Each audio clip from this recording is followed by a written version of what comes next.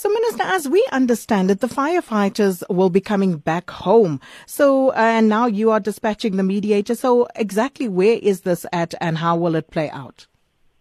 No, Sakina, the mediator arrived in Canada 2 days ago. He is not being dispatched today or yesterday. He has already done his work together with the South African embassy, which we are very thankful to. And they have met the young men and women, spoken to them, and actually ensured that they also connect with the Canadian government. What were they talking about? Let me just, first of all, just clarify and state the whole context of our working on fire teams. These are South Africans, young men and women who are appointed on a program of expanded public works program of government. You know that is a program that actually helps absorb those of our young people who may not have been able to acquire adequate education, become professionals, and therefore be in the streets somewhere. So it is a government-funded program. However, we're using the implementing agent to manage them on a day-to-day because there are quite a number, a huge number, over 6,000 of them throughout South Africa. So this particular group of 300, together with all others who are in South Africa, are therefore managed by this implementing agent. So between them and the firefighters and us and the Canadian government, there were two implementing agents, the South African one and the Canadian one, that entered into this agreement together with the firefighters. The 300 that have left, that's over and above the condition of employment that they have in South Africa. So the contract that they signed carried an extra amount of money, relatively speaking, from the South African conditions. But we learned that it was still lower than the Canadian and what the Canadians are earning. So they then discovered that when they are that side already, although it's quite higher than the South African amount that they earn. Reasonably so, they raised that matter. We don't fault them because indeed the others, it could have also been possible that they did get paid in accordance to the laws of the law of Canada. So those are the things that we're coming to be looking at. They are coming back. They've been assured that indeed the stipend that belonged to them, that they signed for, are still standing as they are by the mediator that have sent he has addressed them. They are now preparing to return to South Africa. They'll arrive early this week in South Africa. They are not the only ones, by the way, returning. There were other firefighters in Chile.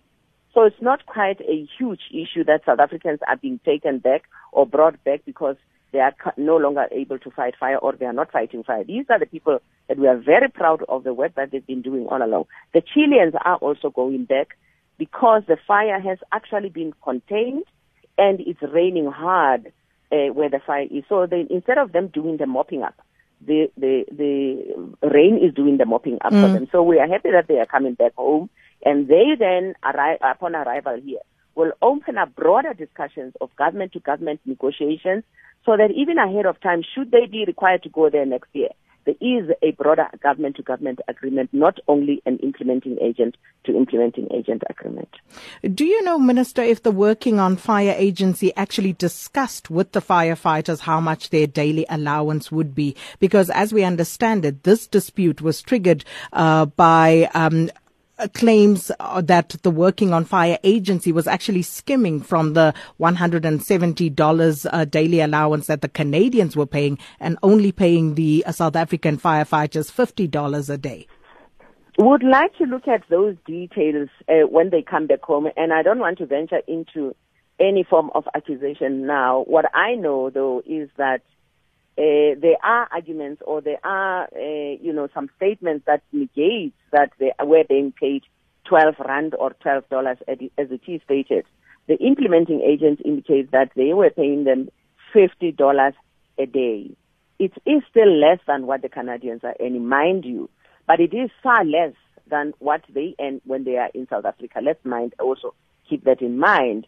However, the implementing agent also had to charter a flight costing 7 million rand from here and to Canada and back. So those are some of the cost issues that we'll still have to get into and really understand deeper what their allegation and the claim is in particular, particularly because before they left, they actually went through this thing and agreed and signed for it, signed for this agreement themselves. Outside ourselves as government, them working with the implementing agent. So it will be interesting to see what exactly those agreements were. Did you give us a day on which they would be back exactly, Minister? Yes, they are preparing to land here in South Africa on the 14th or 15th. We'll be able to tell exactly, but it's somewhere tomorrow. Tomorrow is the 14th? Tomorrow's the 14th. Yeah.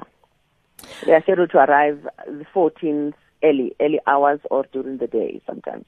I just don't have their flight details, but because it's a special chartered flight, as I said earlier on, this is it. But Sakina, you're saying that we look into the agreements. As I say that we are looking forward to rather have a broader, stronger agreement, ensuring that even in future we are satisfied also as government that there's government-to-government agreement. Because why? Because, government of this, the governor keep on saying that they are also not happy that these people are not being paid the amount that is an equivalent of the Canadian government.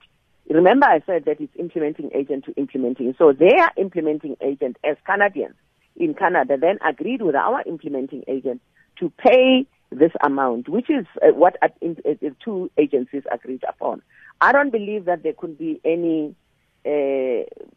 intention by this implementing agent of ours to do anything that is actually not equivalent, or rather treat them badly in terms of the salaries.